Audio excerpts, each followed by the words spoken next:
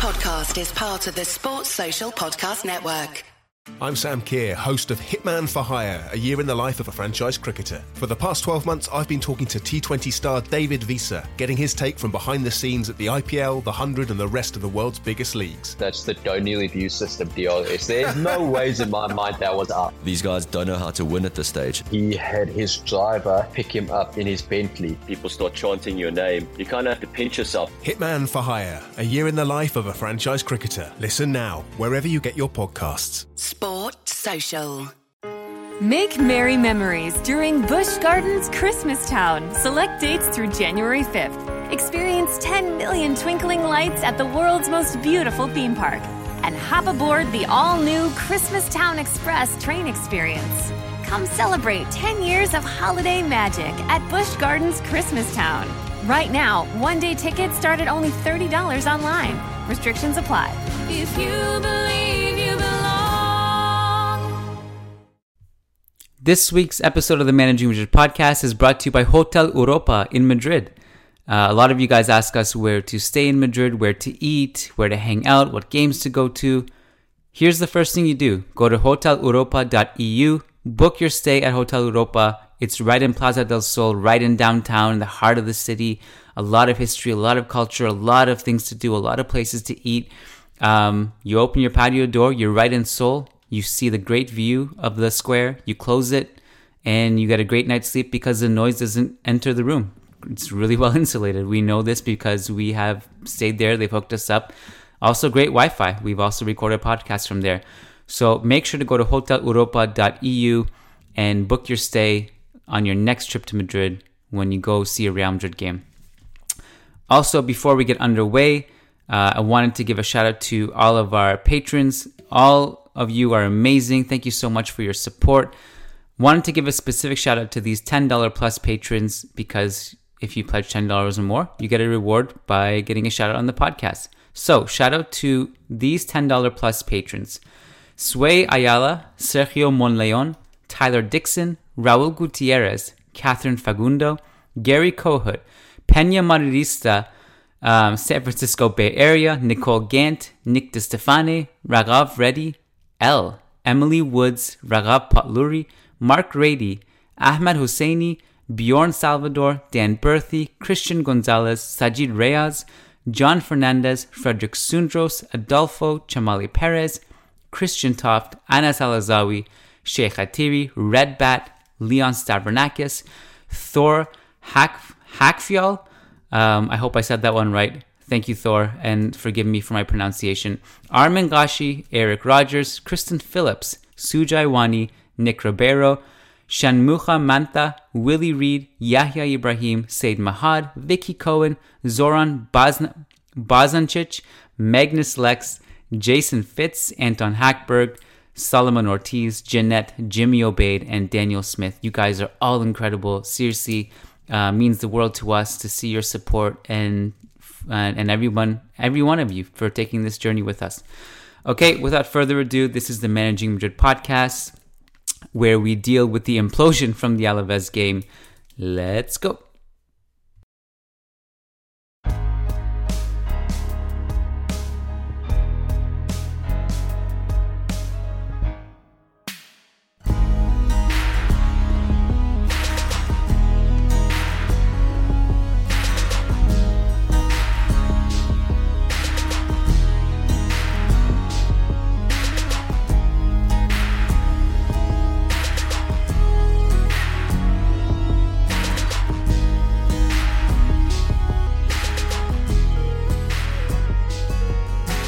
Welcome to the Managing Madrid podcast, where the sky is falling officially, the Armageddon is upon us, and not even the optimistic Managing Madrid crew with their glass half full glasses on can save you from your misery.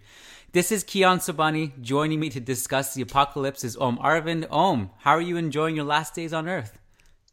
It's been a pretty sad couple of weeks. The fan base is definitely not happy. I personally am not happy with a couple of things. I think there is reason to calm down a little bit, but yeah, it's hard to spin what has occurred over the last 4 games as as something like spectacular. Yeah, there are obvious talking points. One of them being the goal scoring drought, but not only that, it's the lack of clear cut chances, the lack of offensive curation, a lot of things going wrong, and we have some excuses we can chalk it up to, but when you go back and you look at the excuses, which are injuries, tough schedule, etc., and you kind of just go back and be like, there's no excuse for the fact that it's been since 1985 where there's been 4 games where Real Madrid have failed to score consecutively. I guess there are some things that are in our favor. The fact that Barcelona just keep dropping points, and their schedule is about to get way tougher, and their tough schedule is actually already underway. Being Tottenham away, and they had Valencia away, and it keeps getting more difficult for them. But going over this particular game in Alaves, what was like the most recurring theme that you wanted to pick out and discuss? So there's the obvious theme, right, of the lack of penetration and how flat we are, which I think we can discuss, but I want to take a slightly different tact and discuss the over fluidity in our front line. So I think this is definitely something some people in my mentions have been noticing. I don't know if the people listening have noticed this as well, but our front line is extremely, extremely fluid, especially our wingers. They keep swapping. Sometimes they'll move to the striker position, and they'll want to exchange places with Benzema. Sometimes they won't all be in separate places. Sometimes they'll both be occupying the same place, like both the striker and the winger will be occupying central zones, and this just keeps happening over and over again. And to a certain extent, I like fluidity in the front line, right? Because it's necessary to destabilize deep set defenses. It gives you different options to different angles to attack the defense with. It can help ruin man marking schemes, but when it happens to this extent, I think it speaks to 2 things. One, that I think some of the players in the side, like we saw versus Alaves, don't really understand the best way to interpret their free roaming role. And then 2, that we have a lack of ideas in the final third. So a lack of attacking patterns like that players can turn to create something, and perhaps a little bit of invention and creativity, which is why they're moving all over the place in search of space. And versus Alaves, I think Ceballos, when he sticks to the left-hand side of the pitch, interprets that kind of free-roaming role rather well. But whenever he started switching with Bale, he kind of looked lost on the right. And Asensio, who didn't play versus Alaves, has looked quite lost doing this, which is why I think he was benched. And I think this affects the verticality of the team as well, which I think you can speak to. Yeah, I mean, I think the quote-unquote over-fluidity, that works to me in two instances. It works against teams that are dumb enough to play a high line against us. Roma did it. I believe Leganes did it if you go back. And the other instance where it works is if teams are behind and have a reason to chase the game. In the past 4 games, teams have had no desire, nor should they, to open up and get out of their low block. That, to me, that instance, it's so difficult for this particular version of Real Madrid to score. If you don't score first, which Real Madrid haven't been doing clearly and haven't been scoring at all, it makes it really difficult to get behind the defensive line. Against Leganes, against Roma, those type of games, you had Bale, Asensio, Benzema. I thought roaming efficiently enough where you had at least 2 players always playing off the shoulder of a high defensive line. The other one dropping back to show as an outlet and getting it out wide. And Bale had so many clear-cut chances just from those breaks. I think, I don't know if the scouting report is out, but again, this goes back to a lot of people demanding we play counterattack, which is impossible against a low block. And it's just not going to happen unless you score first. And the game drags on and the other team has no choice but to start chasing the game.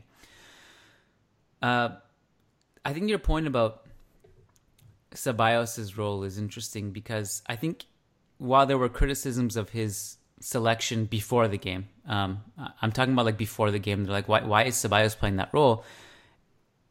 for what it's worth, for him in a vacuum, he did create danger from the left side where he cut in and shot, or he put in a dangerous cross far post. I can see him playing that role to an extent, and I can see him exploiting that half space. I guess the problem was that he just was never really there.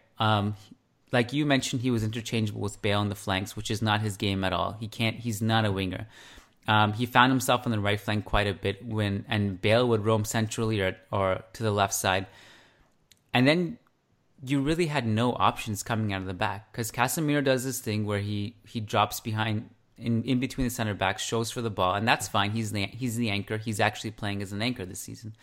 The problem is that now he becomes your essential deep line playmaker, or the guy who brings the ball out of the back. And it's not something he can really do consistently. That means Kroos has to drop, or Modric has to drop. And in this particular game, in previous games, I think Modric has been a bit higher up the pitch and Kroos has dropped back. Modric would also drop back and Kroos would also drop back. And all three of them were generally playing deep and looking for these vertical passes, and nobody was there apart from Benzema, who popped up.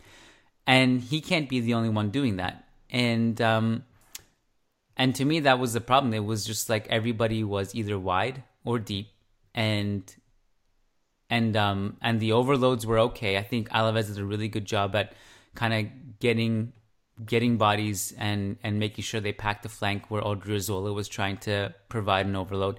And Nacho was just a zero offensively. Like, just sorry to say, like, he was a complete zero offensively, where clearly Marcelo would have helped in some capacity in that role if he had played. Yeah, so I think your point about the midfielders dropping deep, it links to my fluidity point, but I'll get to that in a second. I think that the whole midfielders dropping deep, especially Kroos, is why Lopetegui dropped Asensio and played Ceballos. I mentioned it was because he interpreted that left half space role really well, but it's also because, the general structure we've seen with Lopetegui so far when he introduced Casemiro into the side is that Kroos drops in line with Casemiro and Modric has a bit more freedom to move into advanced positions. It wasn't so much the case versus Alaves, but in general, that's been the plan. So it's this kind of L shape in possession with Kroos next to Casemiro and Modric higher. And so you need fluidity to some extent, right, to balance against that. So you need your left winger to come in between the lines and in the pockets to provide that penetration in an advanced position where the interior, the left central midfielder where Kroos plays would normally be. So I think that's why Lopetegui played Ceballos, because with Isco injured, Ceballos provides that. And as I mentioned before, Asensio hasn't been interpreting this free role that well. And I think we just saw that versus Alaves, right? So when Kroos drops, you mentioned that he doesn't find vertical options. And I think part of that has to do with the fact that there was just way too much movement in the front line, and players were unsure of what they needed to do. And it takes a particular skill set. It takes a particular level of footballing IQ and familiarity with the teammates in the system to consistently make the right decisions on the fly. And that's just something they're struggling to do at the moment. And that's why I think they benefit from more defined attacking patterns, right? So when Kroos looks up, he knows who's going to be there, and he knows, what combination is going to take place so he can move to support it. So obviously it doesn't need to be to like this level, because for coaches to reach this, to reach like a Maurizio Sarri level is difficult. But if you look at what Maurizio Sarri did with Napoli, a lot of it was defined attacking combinations, and it created what looked like really fluid, fast attacking football that was improvised, but in fact a lot of it was planned. Yeah, go ahead. Well, that part of it where when you get to the point of improvisation, it's something that every team needs. You need to just kind of be able to make decisions on your own in the final third that go beyond tactics in those situations. And every team has that, no matter how great the tactical scheme is. That's one thing this team is kind of lacking. If we're being honest, it's not like, if you go back to previous editions of Real Madrid, sorry to say, because you and I have been Real Madrid fans for a long time, and mostly because we do this podcast and we've been writing for the site for a long time, we know that every season has really bad moments where fans are calling for certain things to happen, and it's usually for this player to be sold, this player to be bought, this coach to be fired, this coach to be brought in. It happens every year, even among the three-peat years it was happening. I think maybe it didn't happen so much in 16, 17, where that team actually was like consistently quite fun and good. Last season, it happened quite a bit. Here's the difference between those seasons and this season is you had people to bail you out. You had Cristiano Ronaldo to bail you out. From 2009 to 2018, he bailed you out multiple times when you weren't playing well. You had other people who could do things offensively. You're relying on a very risky group of players this season. And I think, with Bale, by the time he was subbed off, he was grimacing. He was holding his left leg, I believe. Benzema left at halftime with his injury. He also hasn't been himself since the opening part of the season where he played well. And Isco obviously wasn't there. Marcelo wasn't there. The bailout factor that a lot of teams have that Real Madrid don't seem to have this season until this point is worrying to me. Yeah, and I think the shot production part, which links to being bailed out, which links to Cristiano Ronaldo, is a big deal. And the argument when we sold Ronaldo and didn't really sign someone, not to replace him, but to replace his goals, the argument, of course, was, well, it's a collective effort. Everyone gets more of the shot volume pie, and everyone chips in to replace it, by little. And I was kind of skeptical of that argument. I could see the logic, but there's a reason, right? Like that, basically, there's a reason so many teams have struggled to do that, right? Like when you think of Gareth Bale leaving Tottenham, how long it took. And I was just thinking, do we really have the players that have the mentality to do that? And you were essentially kind of betting on Benzema stepping up and scoring 20, 25 goals in the league at least, right?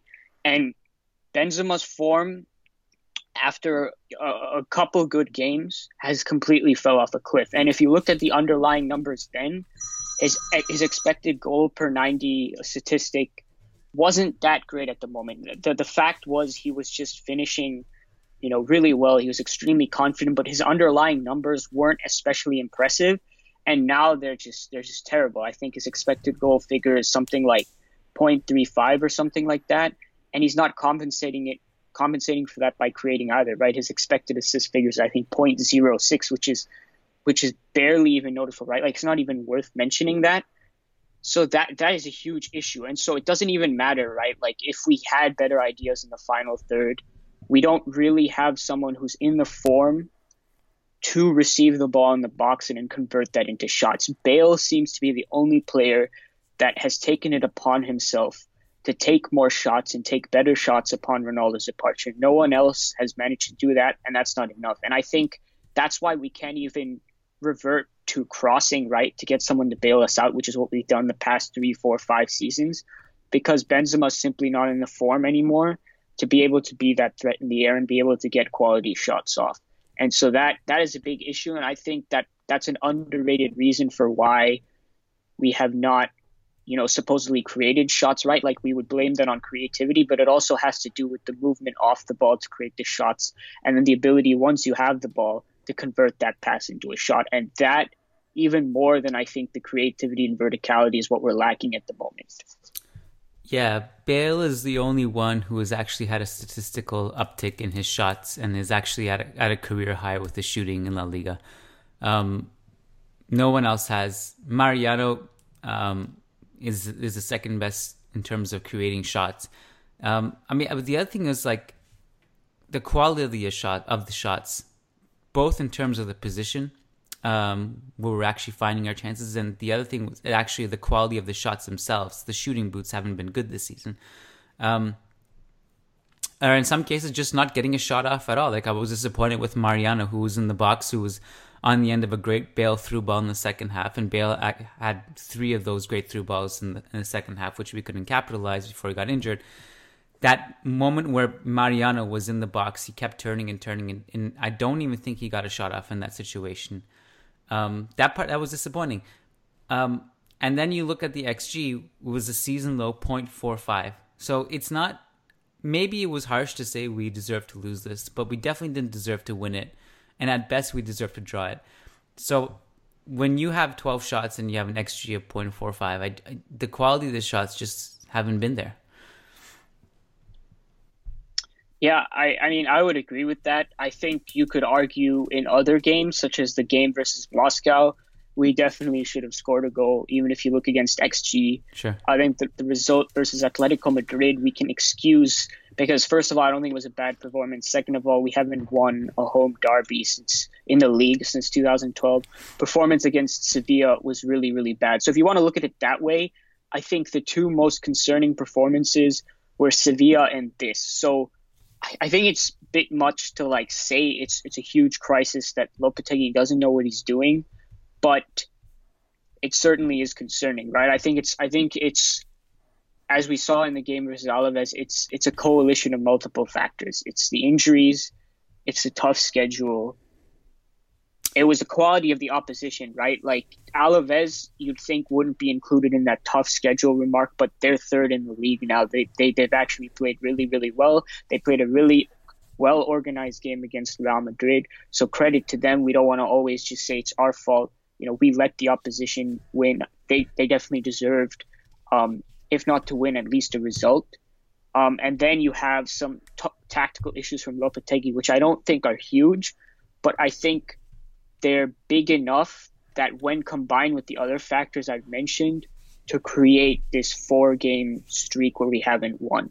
And I think that's where it's a little worrying, right? Because when all these little factors are working, like you said, we don't have someone to bail us out, which we've always had. So it seems like for this team to play well, everything needs to be functioning properly and everything needs to be in place. So Lopetegui doesn't have the luxury of his tactics being off. From now on, it has to be spot on. Yeah, it's I think a lot of fans just don't like hearing the excuse of the schedule, but the reality is we pretty much never win in Sevilla, regardless if it's Zidane or Lopetegui. We pretty well never beat Atleti at home in La Liga, whether it's Zidane or Lopetegui. The game against Alaves, we have enough. Like even with the players we have on the pitch. I agree. Yeah, we should win that. But I think at the same time, it's not only that Alaves are, did you say third in La Liga? I have to check the standings. I'm doing a quick check. But it's not only that they've been good this season. Alaves are... Well, they were third before the games today. And so now they're sixth, but they're tied on points with Espanyol and Real Madrid, who are 14 points. Barcelona and Atleti have 15 and Sevilla are 16. So they're only 2 points off the top. From 1 to 6, it's a 2-point gap with the top 6. I mean, it's incredibly fun right now if you're a neutral fan. It's not only that they've been good this season, they actually have the best record in La Liga after the top 3 since Abelardo took over in December 2017. So since December 2017, they've been the 4th best team in La Liga statistically, which is amazing for them. Incredible. Yeah, they're a good team. And I thought, for what it's worth, there were a lot of encouraging things if you're an Alaves fan from that game.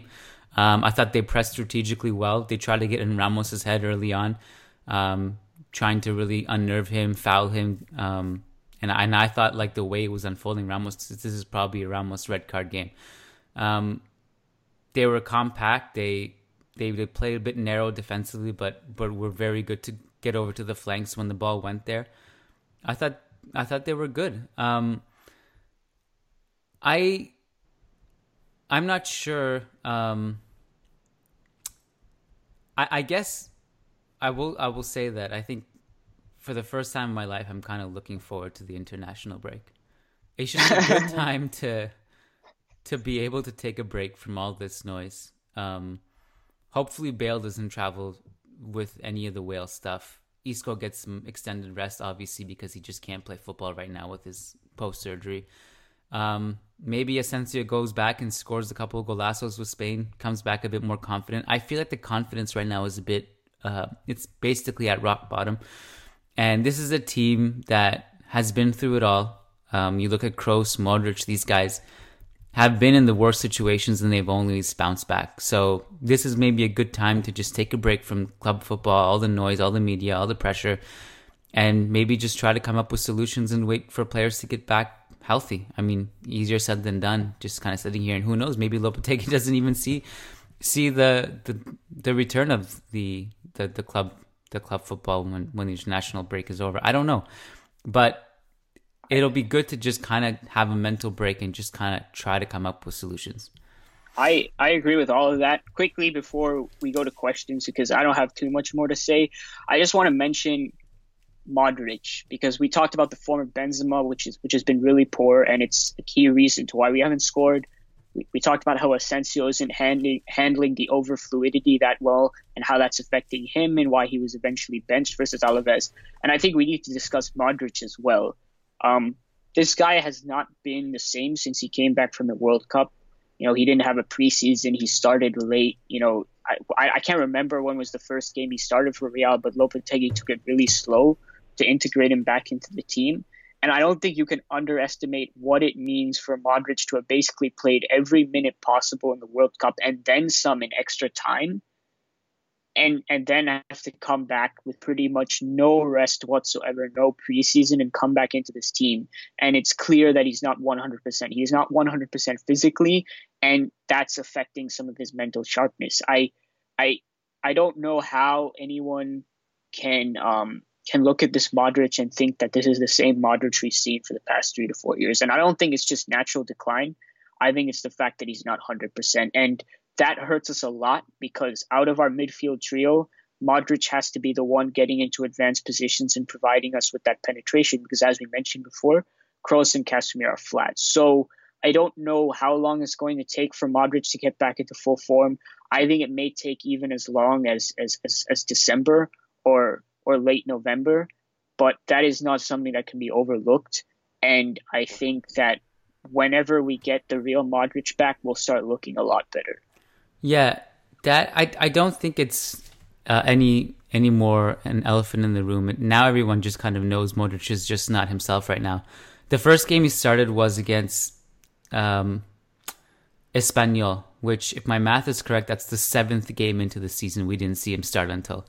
And it's well documented. We knew he was tired, and he's only started one game since then. No, he has started in the other games, and he's been substituted off. If he can get back for springtime, great. I guess the other interesting thing, which to me seems counterintuitive, I feel like the game against Barca in the Camp Nou will allow us to look better than we have for a lot of this season, because we'll finally actually get someone who won't bunker up and defend. They've been vulnerable defensively, and this finally will allow us to play our game, ironically. Interesting. I don't disagree with the basic argument there. Just you're very cautious about this. I don't think I could ever say that going to Barcelona is good for us, but there definitely is an argument that that because of the fact that we're struggling to break down deep blocks, we could look better offensively, because we'll attack a team that will leave spacing behind. And Bale, especially at the beginning of the season, I think it was against Leganés as well, where he ran in behind and scored a goal. He has been the main guy offering threat with runs in behind. I think it's something Asensio could do more, but Bale, I can see him thriving, especially because he'll be the focal point of all those counterattacks. I don't think it would be stupid to bet on him getting a goal in El Clasico, but I will always be cautious about saying going to Barcelona or playing Barcelona anywhere can and will be a good thing for us. Here's my case for that being a game we at least, I don't want to say turning point, but at least there's going to be like a 1 week span where fans will be like, oh, it's not as bad as we think it is. And this will probably come back to bite me terribly, but this is my case for it. We play way better in the Camp Nou than we do at the Bernabeu against Barca. Bro, after we get smashed 7-0, people are going to be sending you this soundbite on your Facebook page, on Twitter for like the rest of the season. I'm very good at blocking and banning these days, so it's okay. We play better at the Camp Nou than we do at the Bernabeu against Barca. And in recent history, we've had plenty of counter-attacking opportunities, and Bale always scores at least a legitimate goal or a disallowed goal, which is wrongfully called offside, or a foul, which we won't have that problem with VAR, knock on wood. Bale and Benzema usually play well in the Camp Nou. And Barca have looked shaky defensively. Piqué has been assisting his opposing team quite a bit. And what else can I do to jinx this? There was one more thing I was going to say. Barca haven't really counter-pressed as much as in previous years. The last season, they kind of started taking their pressing off, as aggressively as they used to. That may allow us to build up a bit more without them sitting in a deep block. I don't know. Everything that I've said here is going to bite me somehow. I know it is. But if things go according to plan, I guess, Barca will allow us to play maybe the way we want to play in kind of like this open back and forth game a bit better than we've been able to in past games. Now, the flip side is that maybe that's terrible for us, and maybe we lose like 6-5 and Messi scores a double hat-trick because he is the best player in transition for either team. I did have a couple things I wanted to just run by you from this game. I thought Varane was one of the bright spots in this game. And except for the goal. The weird thing is that goal changed so much, and it was like at a point where I was writing my reaction, I was about to hit publish, and then that happened. And then I had to add a note, an asterisk beside my Varane point, who had a good game, and I thought he covered well for Odriozola and did well clearing just things that Abelardo and Alaves were trying to throw into the box. He obviously doesn't get to the far post header. And then the other thing was that I'm not sure what Courtois was doing. Like, I thought there were moments in this game and previous games where he's looked uncomfortable with the ball at his feet. That's fine. I think we all knew that weakness of his back to his Chelsea days. I don't know what... He looked a bit lost to me on the goal conceded. He looked like he was about to come out, and then he runs back with like his back to the ball, and just gets caught in two worlds. It didn't sit well with me, the way his body language on that goal. Correct me if I'm wrong, but did he get his hand to the initial shot? Yeah, he does. He gets his hand to the initial shot, and it's a really, and it's a shot that comes straight at him. It's a really weak hand. It deflects off the side of his wrist, and it's a free header at the far post from Manu. So, Varane, I think, is culpable there, but I think Courtois is the most culpable person on that goal. It's not a great piece of goalkeeping. Yeah. A couple things on the fullbacks. Obviously, both Carvajal and Marcelo, the two starting fullbacks, haven't been around the last couple games, last game and a half. Carvajal, maybe it's not a huge drop-off because Odriozola is good, and Carvajal hasn't been himself, although he's had glimpses this season where he's looked more like his old self. So it's a huge loss either way. He's also good defensively, even when he's not in form. I thought Odriozola was good. There were a couple moments where he gave the ball away from deep. Varane had to mop it up. There was that moment in the first half where Johnny somehow finds himself through on goal in this inexplicable offside trap that went wrong. And it was Odriozola keeping Johnny onside. Courtois thankfully comes out. Other than that, I think he had a really good game. His speed also gets him to like these ridiculous positions where he can put in tackles when he doesn't look like he's going to get the ball, to put in crosses in tight spaces. Nacho, I don't know. It almost seems like just blasphemous to criticize Nacho because of the way he's a servant of the club and never complains and always does his job, and he gets put in any position that you ask him to play. He hasn't really been himself either since the World Cup, and he was kind of scared to take on Juan Fran against Atleti. And then this game, he just looked incapable of beating his man, putting a cross in, or just providing any significant or meaningful overloads.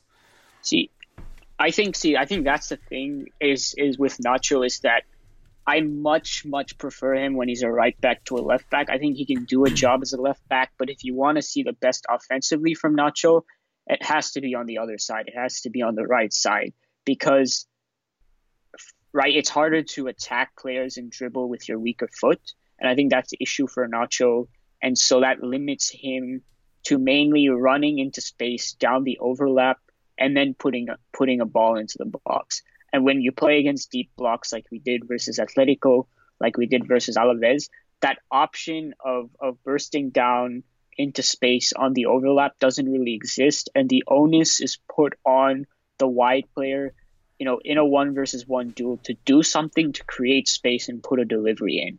And if we think about the best player in the world from doing that at a fullback position, it's Marcelo, and he's injured. He wasn't available.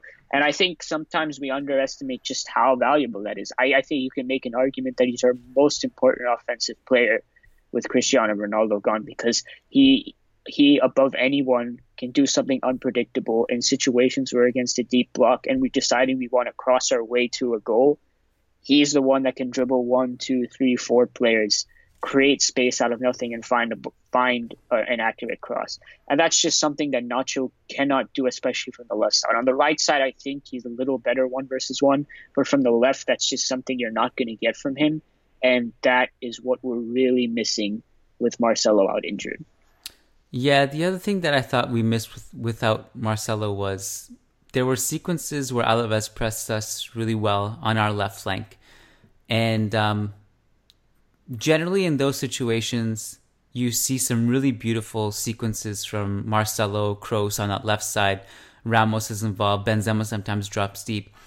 Where Real Madrid get out of these tight spaces, they invite the press and they get out and they break in numbers. There were moments in the first half where Alaves pressed us and Nacho just obviously is not as efficient in doing that, like getting out of those tight spaces from deep. That's another instance or another situation where I thought Marcelo would have really helped. Should we move to questions? Yeah, I'm cool with that. Okay. Patreon.com/Managing Madrid is where you go to get guaranteed responses, different rewards. You can get advertisements on the show. You can get Kian Sobani, which is myself, to actually write an article of your choice, 1,000 words. If you pledge a certain amount, you can get different rewards. You can actually join the show if you pledge enough. There's a lot of cool things. Just go check us out. Maybe you don't want rewards. Maybe you just want to support us. That's obviously cool too. You also get access to bonus shows, our weekly Loan Tracker podcast, our midweek post-game shows for the Champions League, Copa del Rey, midweek La Liga games. So join our Patreon army. And and I guess obviously the other thing I have to mention is we also do giveaways every now and then.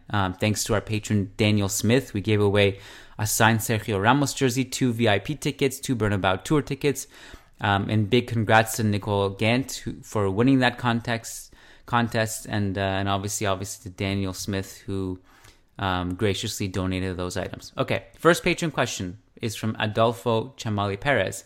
Not really a question, but more of a statement.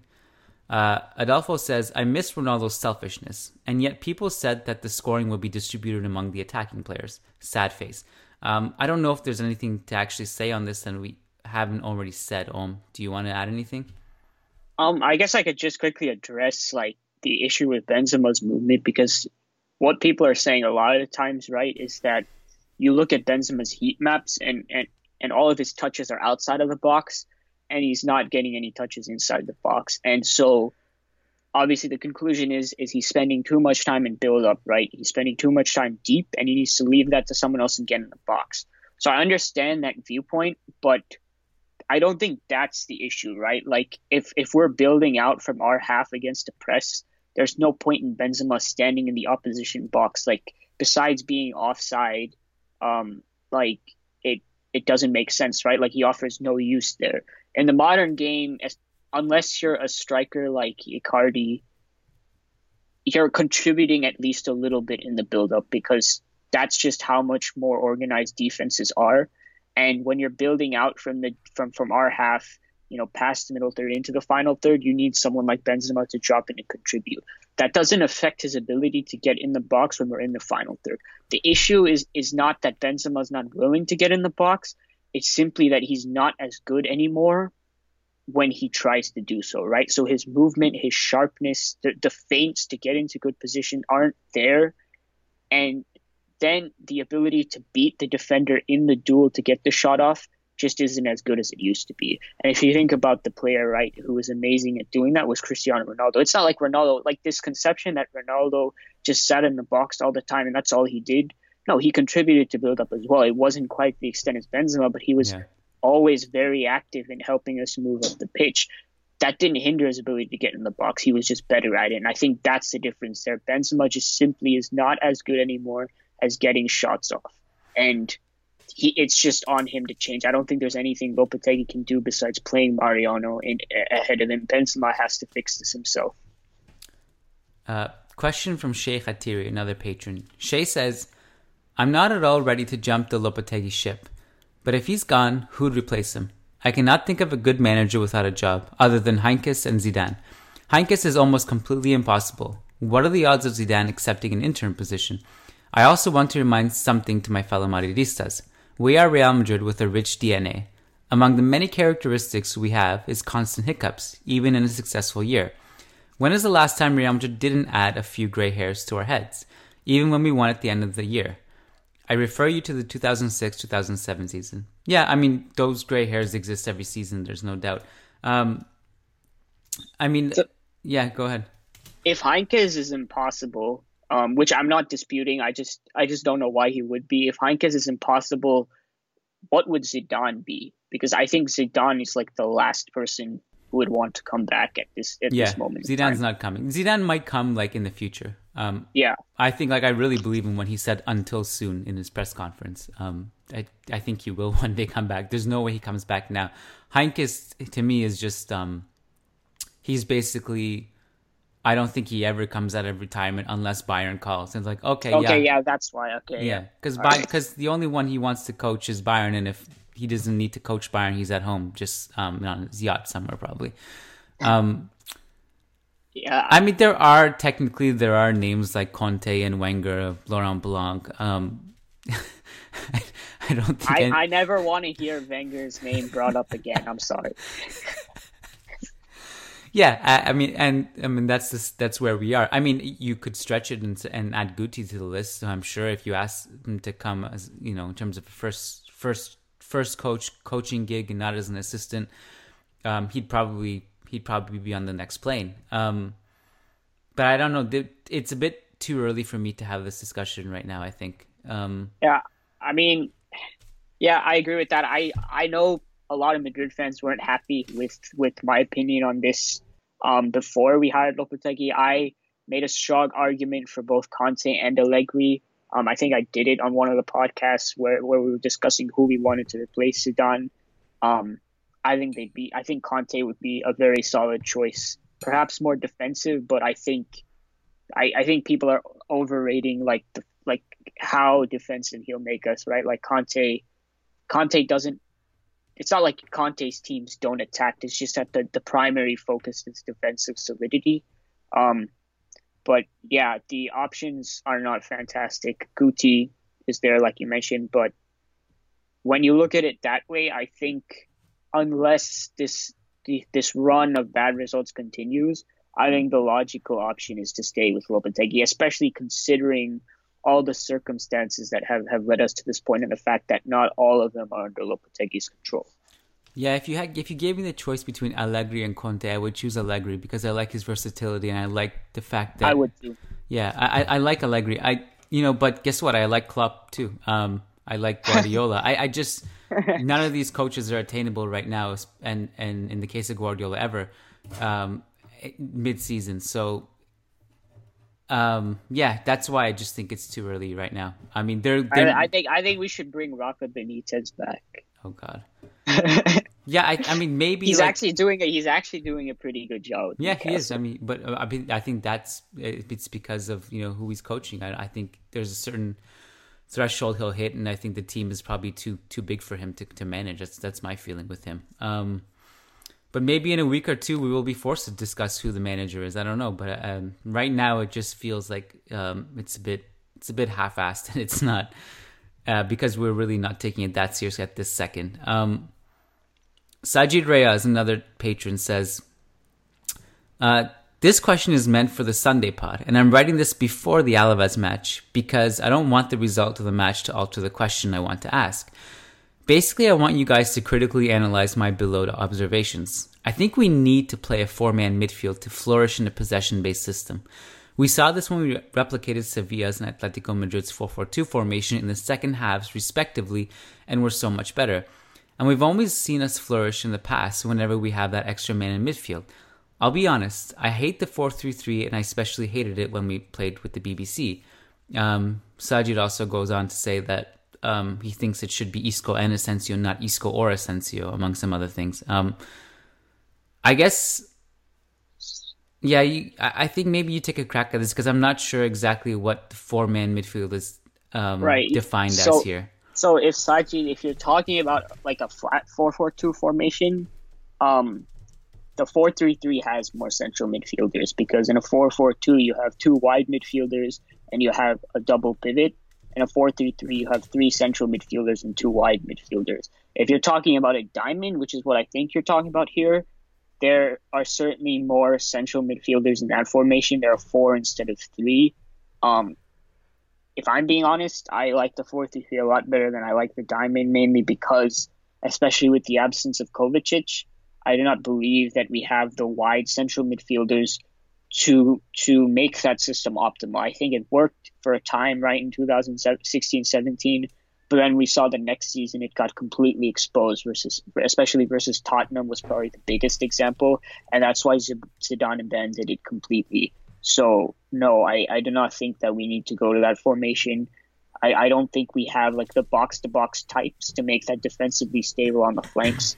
And I think the 4-3-3 is probably the best option we have, especially if we want to play Casemiro, Modric, Kroos. Last patron question from Leon Stavronakis. He says, our front line could easily and cheaply have included Aubameyang and James, and easily and expensively Hazard. Imagine how different things would be with Bale, Hazard, and Aubameyang up top. Hazard and Aubameyang have practically begged to come to Madrid at points. That's true, actually. Florentino and Zidane have to bear the blame for the state of this team. Interesting. Yeah, I take a stab at this one. So I discussed this with Leon Stavronakis on Twitter. Great guy. Love having discussions with him. I mean, he's not going to be surprised by my answer, but I'll just kind of repeat it for the benefit of the listeners. So Aubameyang is an interesting thing. It's an interesting case because he left Borussia Dortmund for Arsenal in 2017-18. So essentially, and it was midway through the season as well. So we would have had to look to buy him after the 2016-17 season, right? And that was at a point when we had Cristiano Ronaldo, obviously, and I think really what we were thinking about when we were thinking about a center forward with Cristiano Ronaldo is this center forward going to play kind of like a false nine? And how is he going to work with Ronaldo? And the thing with Aubameyang is he's a lot of things, but what he's not is a type of false nine. He's not a player who drops deep and links up and creates. He's a player who runs off the shoulder of the defender, and he's a player that's extremely good in the box. And that's just not what we needed at the time. I don't think it necessarily would have melded with us that well. And I don't know if we could have anticipated Cristiano Ronaldo leaving like he did, especially because it was due to a lot of personal issues and because he'd been clear about wanting to stay with Real Madrid for a long time at the point where we could have bought Aubameyang. So I think it was justified not getting him. I don't know if it was justified not pursuing someone like Harry Kane or a more complete forward, but I think not getting Aubameyang was justified. And obviously, after Ronaldo left, he wasn't an option because he'd only spent half a season at Arsenal. So as to James, the interesting thing about James is in my opinion, he was not a necessary signing when we got him. He was not a necessary player when we sold him. But now in this present moment, we could use him a lot. But I don't know exactly how we could have dealt with this better, at least from Zidane's perspective. I think there were situations where maybe he could have played James here and there ahead of Lucas Vasquez, but it probably wouldn't have been enough to keep him happy. I think the real issue is the fact that we let him go for like free for 2 years and then for a really cheap sum at the end. And that to me is what doesn't sit well with me. And then finally to Hazard, to try to finish this off quickly. Hazard's interesting, right? Like I wrote an article about why I didn't think Real Madrid should sign him. I've taken a lot of shit for that, quite obviously, because Hazard has had a really good scoring start to the season, 7 goals in 8 appearances. But here's the thing. One, I do not think Hazard does that anywhere else except for a coach like Sarri, where he's done amazing things with players like Lorenzo Insigne and Dries Mertens and turned them into these high-volume, high-quality shot producers. Hazard has stated himself over and over again, like he stated that he wants to come to Real Madrid, that he's not a goal scorer, he doesn't like scoring goals, and that it's just not in his nature. So someone like Sarri, who has proven track record of doing that and playing with arguably the best offensive system in the world, is for me the best place for Hazard to turn that around. And then if you look at his underlying numbers so far, he's doubling his XG at the moment. So he has 7 goals. His expected goals is 3.79. And if you look at his expected goal per 90, it's 0.59. And if you take penalties out of the equation, which you have to do if he was coming to Real Madrid because Sergio Ramos takes them, his expected goal per 90 without penalties is 0.35. That's not exactly spectacular. And I don't know if in Real Madrid's context, he would have necessarily solved the scoring problems that we have. But it would be impossible and it would be stupid to deny that Hazard would definitely have improved us because he's one of the best players in the world. I just don't know if in the long term it would have made that much sense, and that if you can take his conditions at Chelsea and apply it to the conditions at Real Madrid. But I guess time will tell. Yeah, but in your article, you never said that he wouldn't improve us. In fact, I think you said he would, but I think the question was more, at what cost does he marginally improve us? And the answer to that was over 200 million. And if you're going to be virtually the most expensive player of all time, or close to it, and you're not really replacing the need, which is replacing Ronaldo's goals, there is complete logic into what you said, even in hindsight. And especially if that number normalizes with him over the course of the season with his scoring. So I think you're still correct with that assessment. It's not that he doesn't improve us. I think he does, and obviously helps us if he's here. I think it's at the price that you're looking to get him. It's just way above market value. Aubameyang, obviously the timing, like you said, was probably not there. Although you could argue that Real Madrid really could have used him as a backup last season, just like they could have used holding on to Mariano. Mm-hmm. And so it was never a bad thing, because if you had that kind of player in La Liga, he would have helped for sure. With James, it's kind of in the Hazard mold, but in a bit of a different position. I guess almost he operates in a different role. But to me, he helps because he's one of the best decision makers in the final third in the world. And it's so weird how just every time you think that the door might be closed there, he still seems like he has his heart here. I don't know. Then reports coming out that he doesn't get along with Kovac, and Bayern is also imploding. If it makes Madridistas feel any better, Bayern are imploding as well. So maybe that door's not closed, although I don't know if it's feasible that he comes anytime before next summer if he does. So I just want to quickly, so I agree with everything you said. I just want to quickly speak to James a little more, because I need to clarify my position between James and Hazard, right? Because if you just hear what I said, there's possibly like an inconsistency in my argument, right? Like, don't need Hazard because he's a playmaker, doesn't score that much, but want James even though he's a playmaker. And I mean, he scores 15 and 20 goals, but it's not prolific. So I was having an interesting discussion with a couple people the last couple of days about maybe the Kroos Casemiro midfield being an issue with the fact that they do not create goals, right? They're brilliant at controlling the game, but the onus is completely on the forwards to create, to instigate attacking combinations, and to find the back of the net.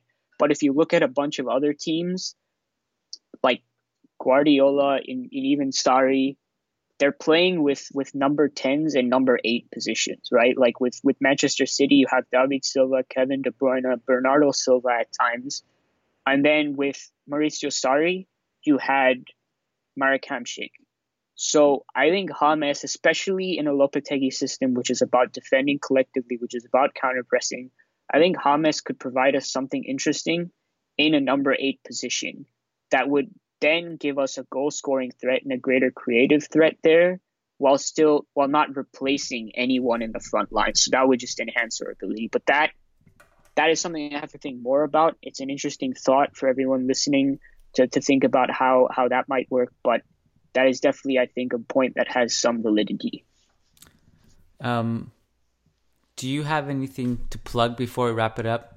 I'll plug something on the behalf of both of us, but do you have anything specifically for yourself? No, what I was going to plug is what you're going to talk about. Okay, so Marvin and I are very excited to announce that we are launching our YouTube channel over the international break. We've been kind of wanting to do this for a while, but nothing ever really concrete. does his tactical videos, and I just like to discuss football and I guess as much as I possibly can. And I've always wanted to get into videos and stuff. We had this issue where we can't really use footage as much as we'd want to because La Liga and UEFA have all these copyright claims. So we are very excited to bring a cartoonist on board. So we are doing weekly Real Madrid videos. It could be anything about tactics to historical anecdotes, or just going back to certain things that are still relevant for Real Madrid, and kind of just having fun with it. It's going to be different every week. Our first video will come up during the international break at some point, and we are going to basically go with the direction of this cartoon-like visual with narration, and it's just going to be a lot of fun. So look out for that. We'll post it on Managing Madrid as well. And once we have the YouTube channel set up, we'll let you know so you can subscribe to it. Marvin, thank you for joining me, my friend, and Hala Madrid. Hala Madrid.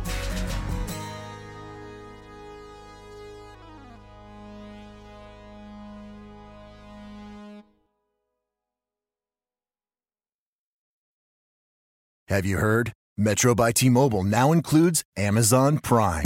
Yes, enjoy the best of shopping and entertainment, movies, TV shows, music, free shipping, and much more. All included for just $40 per line for 3 lines. All on the T-Mobile network. Discover the smarter way. Metro by T-Mobile. That's genius. One offer per account. Offer subject to change. $12.99 per month value. Offer valid for new Amazon Prime members. Metro customers may notice reduced speeds versus some T-Mobile customers. Video at 480p. Capable device required. See store for details and terms and conditions. Have you heard? Metro by T-Mobile now includes Amazon Prime. Yes, enjoy the best of shopping and entertainment, movies, TV shows, music, free shipping, and much more. All included for just $40 per line for 3 lines. All on the T-Mobile network. Discover the smarter way. Metro by T-Mobile. That's genius. One offer per account. Offer subject to change. $12.99 per month value. Offer valid for new Amazon Prime members. Metro customers may notice reduced speeds versus some T-Mobile customers. Video at 480p. Capable device required. See store for details and terms and conditions. Sports Social Podcast Network.